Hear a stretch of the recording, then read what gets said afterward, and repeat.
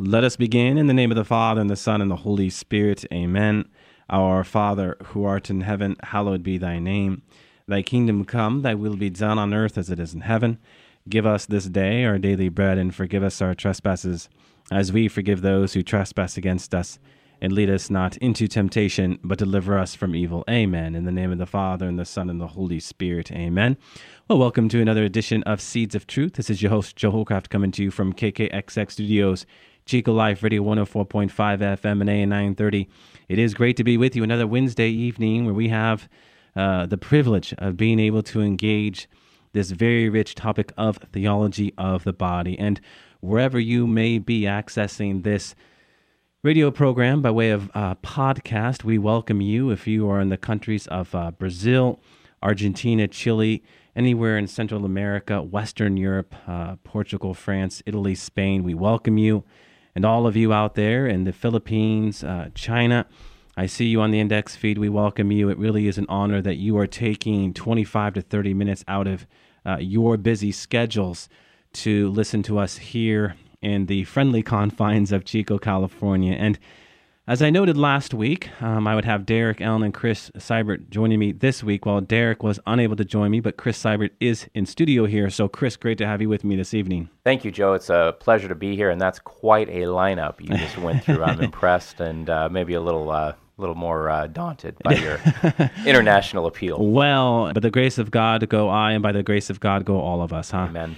You know, Chris, I've been looking forward to having you join me again because, as you know, and as many of our listeners know, when you are working with Christopher West and what he does with John Paul II's Theology of the Body, you're going to tap into some contemporary reflections. I'm thinking of the work, The Love That Satisfies, where he devoted a whole chapter with the Truman Show. He used the Truman Show as an analogy to better understand theology of the body. So you're going to get that with Christopher West. Well, this work we are in now, and this is our third week now, Fill These Hearts, is all about Christopher West taking his understanding of American popular culture and through a series of popular music, movie clips, YouTube videos, and other artistic works, presents a contemporary exposition of the gospel that essentially is an invitation to better understand the good news itself, right? As he notes, what does Jesus say? Invite everyone to the wedding feast. Go into the main streets, do what Paul did, and invite everyone to the wedding feast. This is what this book is about. I love one paragraph he has, and this is in his prelude. He says, "Art is the language of the heart. Sometimes a song lyric, a melody, or a movie scene can illuminate truths in a way that academic theology cannot." I'm going to tell you, Chris, I could not agree with him more. Sometimes, and certainly this was a huge point for Vatican II, one that then Joseph Ratzinger, who we know as Benedict XVI, commented on in Vatican II. He said, and this is him standing up to the council some 50 years ago, we need to bring the message down, right? We need to take what is so incomprehensible and make it comprehensible by using a language that people can understand, right? So Fill These Hearts is a book that was originally a project where Christopher West, espousing towards what then Ratzinger was talking about, essentially taking what is so incomprehensible and making it comprehensible by using that which is familiar to the people.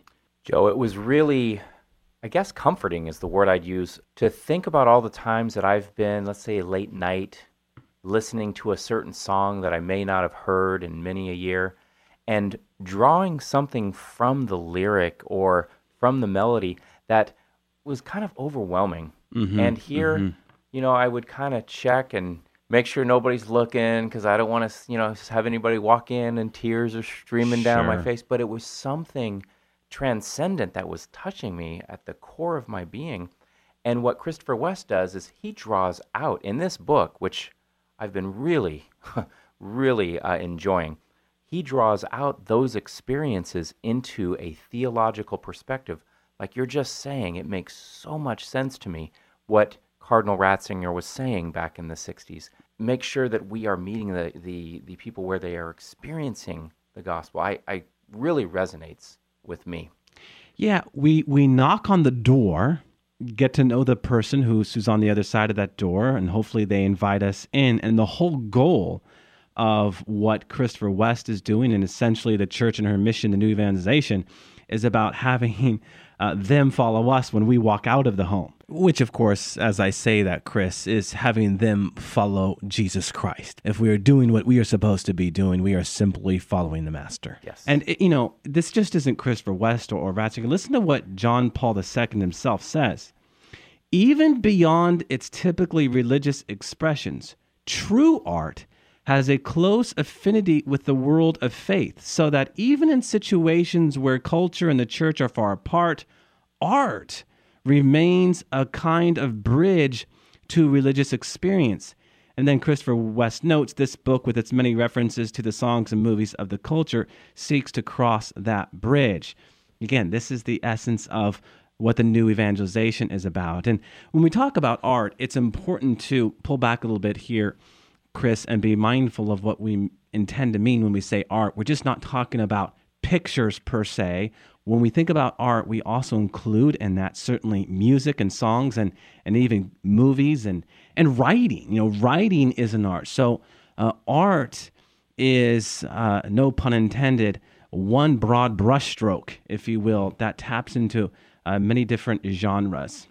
And Joe, I know you've talked on this show a lot about theology being faith-seeking understanding. Well, for me, in a lot of ways, there's the understanding meeting the faith, where I have this moment of insight that's given to me through art or music or a movie. And it's a profound connection to this timeless truth and this timeless love that the gospel is always, seeking us out for. So I love the image of the bridge. Well, and I know you have a great love for music, Chris, and I do want to pause to consider this here briefly. Why does music speak to us the way it does, and why do we get emotional about it? Well, Thomas Aquinas says, on one level, yes, music is a pleasure to the ear and a delight to the mind, but on another level, it is because it's the language of the soul. And as such, we are constantly seeking out music. I mean, everyone has their favorite song. Everyone has their favorite artist. Everyone likes to go to a good concert. Underneath it all lies that overarching truth, Chris, that music itself is the language of the soul.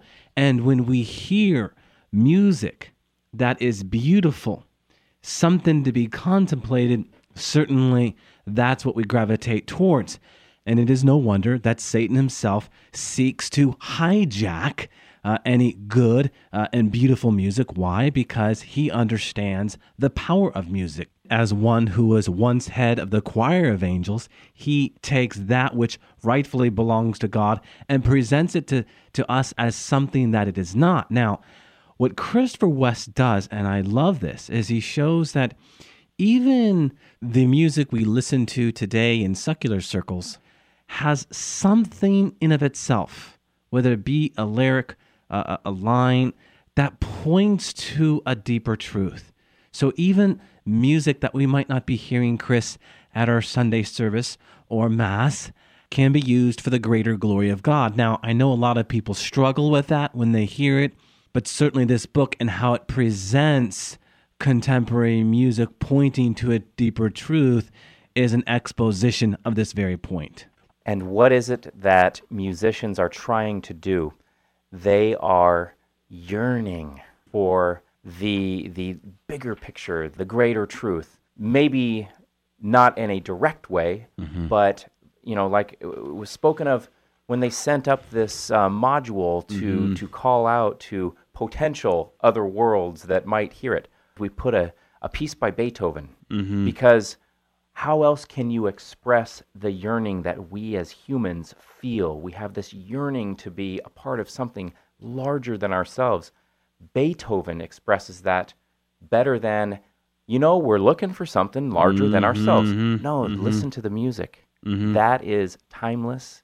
It's international. It's, I don't know, what was it, intergalactical? I don't know where you go with that. But I completely identified with why you would put such a piece of art to be symbolic of humanity's yearning.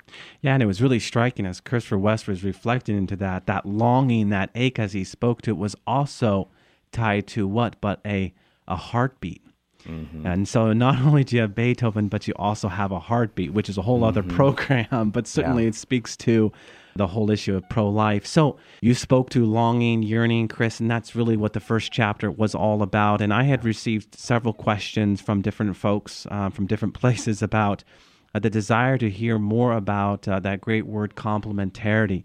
Now, I didn't even use that word per se, but certainly Christopher West spoke to it when he said this. Think about it. A man's body makes no sense by itself, and a woman's body makes no sense by itself. Seen in light of each other, the picture becomes complete. We go together. As I noted last week, you have that great line from Jerry Maguire, you complete me. Every time two become one, male and female say to one another, you complete me. Yeah. Now, that being said, Chris, as we speak to complementarity within the context of male and female, there's an additional truth that helps us better understand this great word, complementarity. And to understand that truth, we turn to creation itself. Peter Kraft, in one video, speaks so beautifully to this. He's out on the shore, and he's sitting on a rock, and he says, look at this rock. This rock is essentially masculine, right? It's strong, it's firm, it's not going anywhere. Look out into the water. It's feminine. It's fertile. What do you think of when you think of water? Life. Now, when the water crashes into the rock, there's something that is deeply satisfying about that. And so even in creation, you get this coming together that when you have a complementarity in something that is masculine and in something that is feminine, there is something deeply satisfying about it. And if you really want to probe this point, you go into the history of it, and in antiquity, the Iroquois have a term for this. It's called arenda. Essentially, that was their way of saying how the Great Spirit, as they would put it, put spirit into matter. Particularly in, the stars. Christopher West talks about the stars. Stars. Desire comes from. The oceans. Even trees. Now, we don't live in water, we don't live in the stars, and we don't live in trees, yet you and I have talked about a great deal, Chris, in our many times spent together, that there's something that is almost like a magnetic pull when we're around water, beautiful trees, looking up at the stars. Yeah. We can't always put a word or phrase to it, but in many ways, it's like, iron to magnets. It's just... It's the coming together. And sometimes when I think, as you're speaking about my draw to the ocean, I mean, I could spend all day at the ocean and all night, and I'd be perfectly happy because there is something so hypnotic, I guess. And for me to put it into words, I almost feel like, you know what? Words are too limiting. Why? I feel like, well, what did a great line that came out of, I think, one of the musicians' mouth is, I want to tear the sky open and open it up and let God in. Yes. It's that kind of feeling where, the only way you can express that is poetically or musically, lyrically. When you speak to it in the context of complementarity and desire, why is it, Chris, that the most expensive property you'll ever find in any one country that has a shoreline is waterfront property?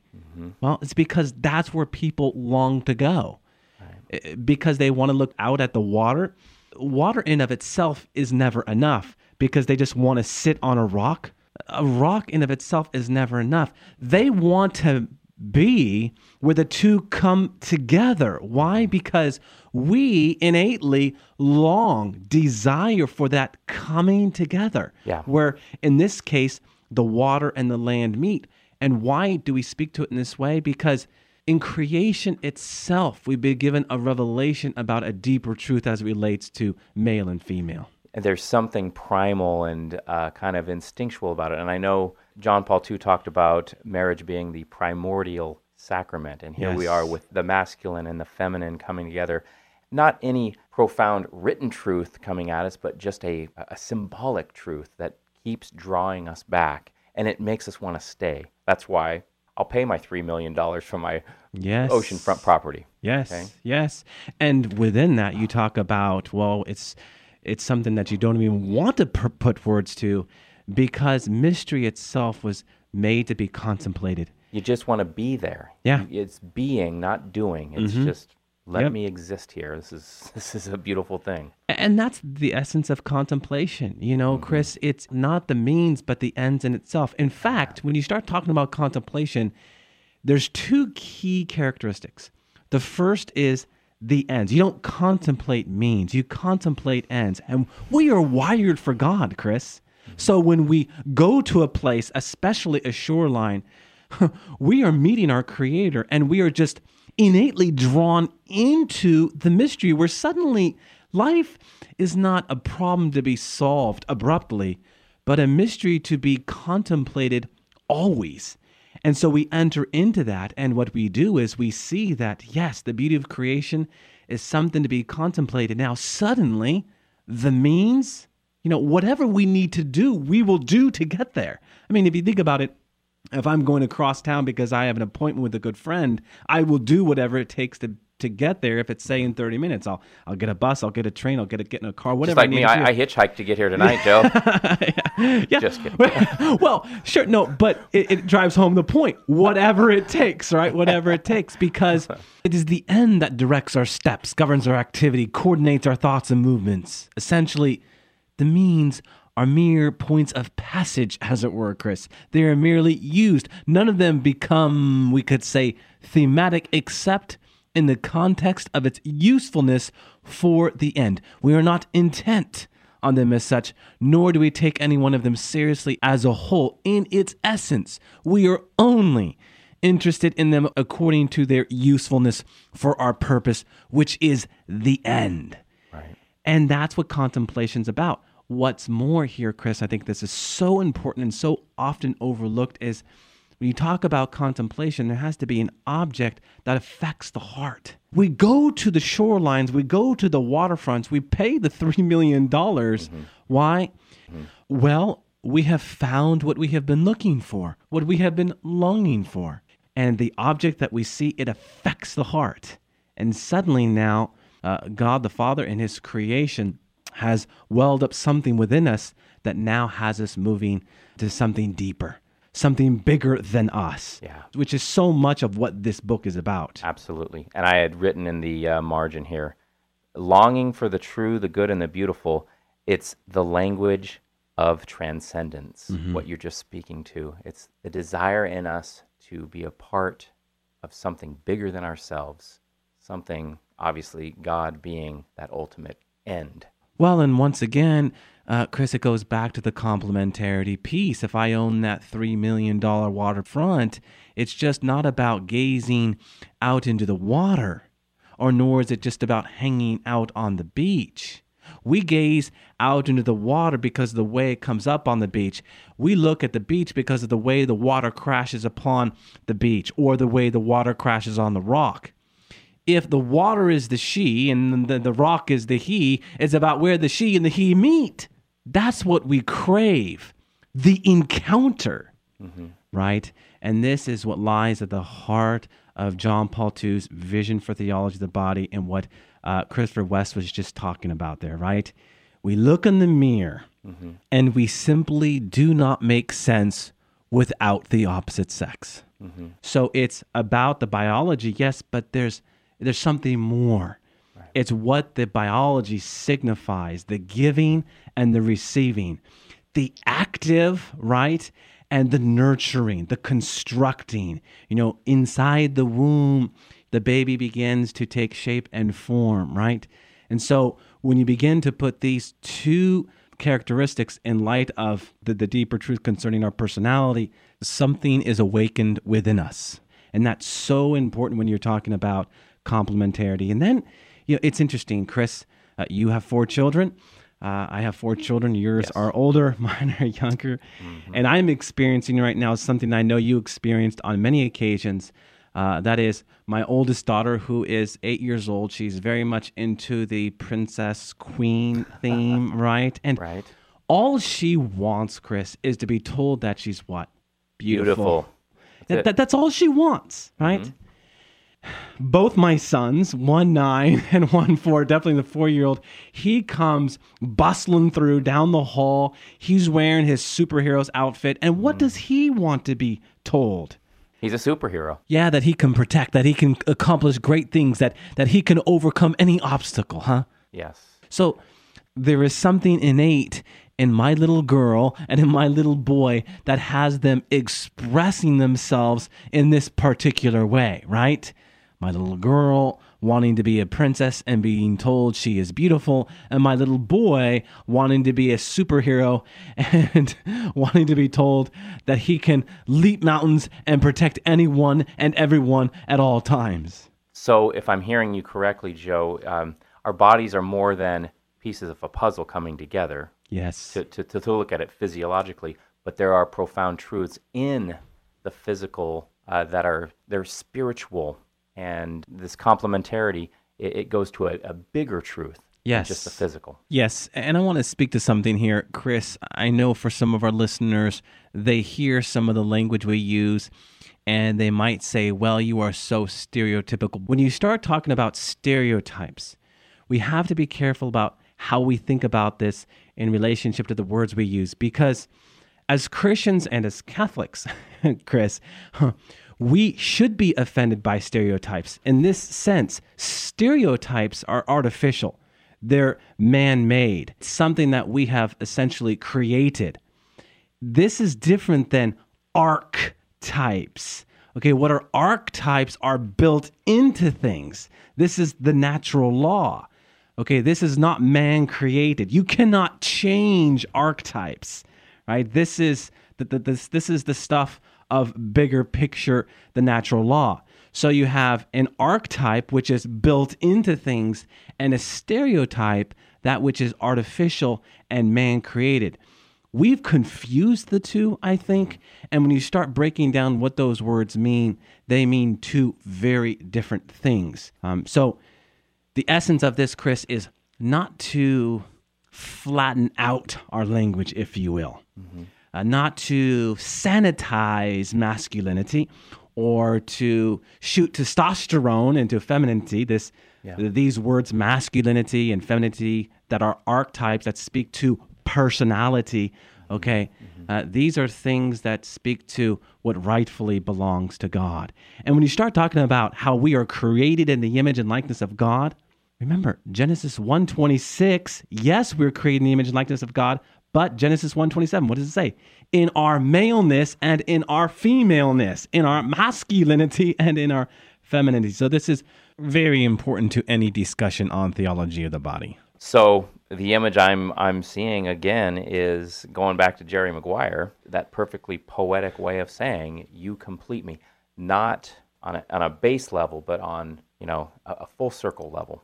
Yes, and you not only quote unquote complete me, but I think there's something else here, Chris. You enrich me. Yeah. You make life worth living.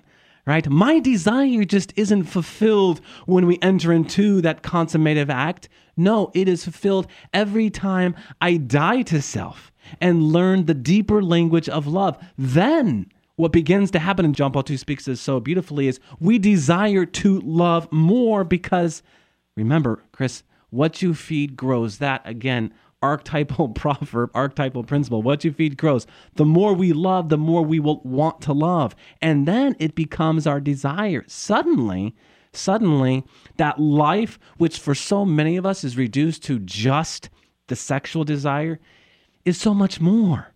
We're reminded of John Paul II's great line that the sexual urge is just the raw material for the more authentic love to develop. Essentially, agape there being Eros's finished form. So very important. So when I think of being a male and being a giver, in that, what does that mean? It means not just giving physically, but it means giving of service, being the catalyst, if you will, for service, catalyst to protect. Am I right? Amen. Thinking like that? Yes, Okay. absolutely. And even that passage that comes to us from Ephesians 5, women serve your husbands. Husbands, as Christ loves the church, love your wives. Essentially what that's saying is, women, allow your husbands to die to self to serve you. Mm-hmm. That is what that's saying. And nurture that. Yes. Receive it and nurture it. Yes. Yeah. And it's hard for us, some of us, to be served. Mm-hmm. It's hard for some of us to receive a gift. It's hard for some of us to be on the other end of all of that dying, all that sacrificing. But if a marriage is going to produce its necessary fruit, it must be received and it must be given. So once again, when you start talking about the two becoming one and the donation of the flesh, when you hear the word flesh, Chris, and marriage, it's just about the consummative act. It's Right. just about the two becoming one, when in reality, the donation of the flesh is so much more. Mm-hmm. You know, when man gives himself totally and entirely in the sexual act, there is nothing that he is holding back. Nothing that he is holding back. And there's often very little that can stop him, right? Mm-hmm. In the same way, we are made to see in its everyday rhythm and tenor and routine how we are as males called to give everything to our spouses, holding nothing back and letting nothing stop us. Mm-hmm. That is the deeper truth of how the complementarity of our biology points to the complementarity of the much richer experience that male and female are to encounter in the sacrament of marriage. All right, Chris, well, that's pretty much a wrap. I have barely blinked, literally, and I feel like our time is up. I don't know if you have any closing thoughts. You know, something that just really jumped off the page for me was a quote by John Paul II, where he observes, "Our bodies show us who we are and also who we are meant to be." And I've spent some time reflecting on that and will continue to do so because there's something very important for me and I'm sure for many of our listeners in that.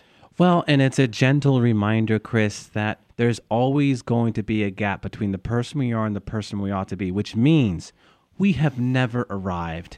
You know, as one priest once said, once you think you are something, you are nothing, because the process of conversion never stops. The becoming is the essence of conversion itself. Because I've always wanted to use your language on this, Joe, not on this side of the beatific vision. That's right. Not Amen. until the other side. That's right. Amen. All right, let us close with a word of prayer. In the name of the Father, and the Son, and the Holy Spirit. Amen. All glory be to the Father, and to the Son, and to the Holy Spirit, as it was in the beginning, is now, and ever shall be, world without end. Amen. And God bless you.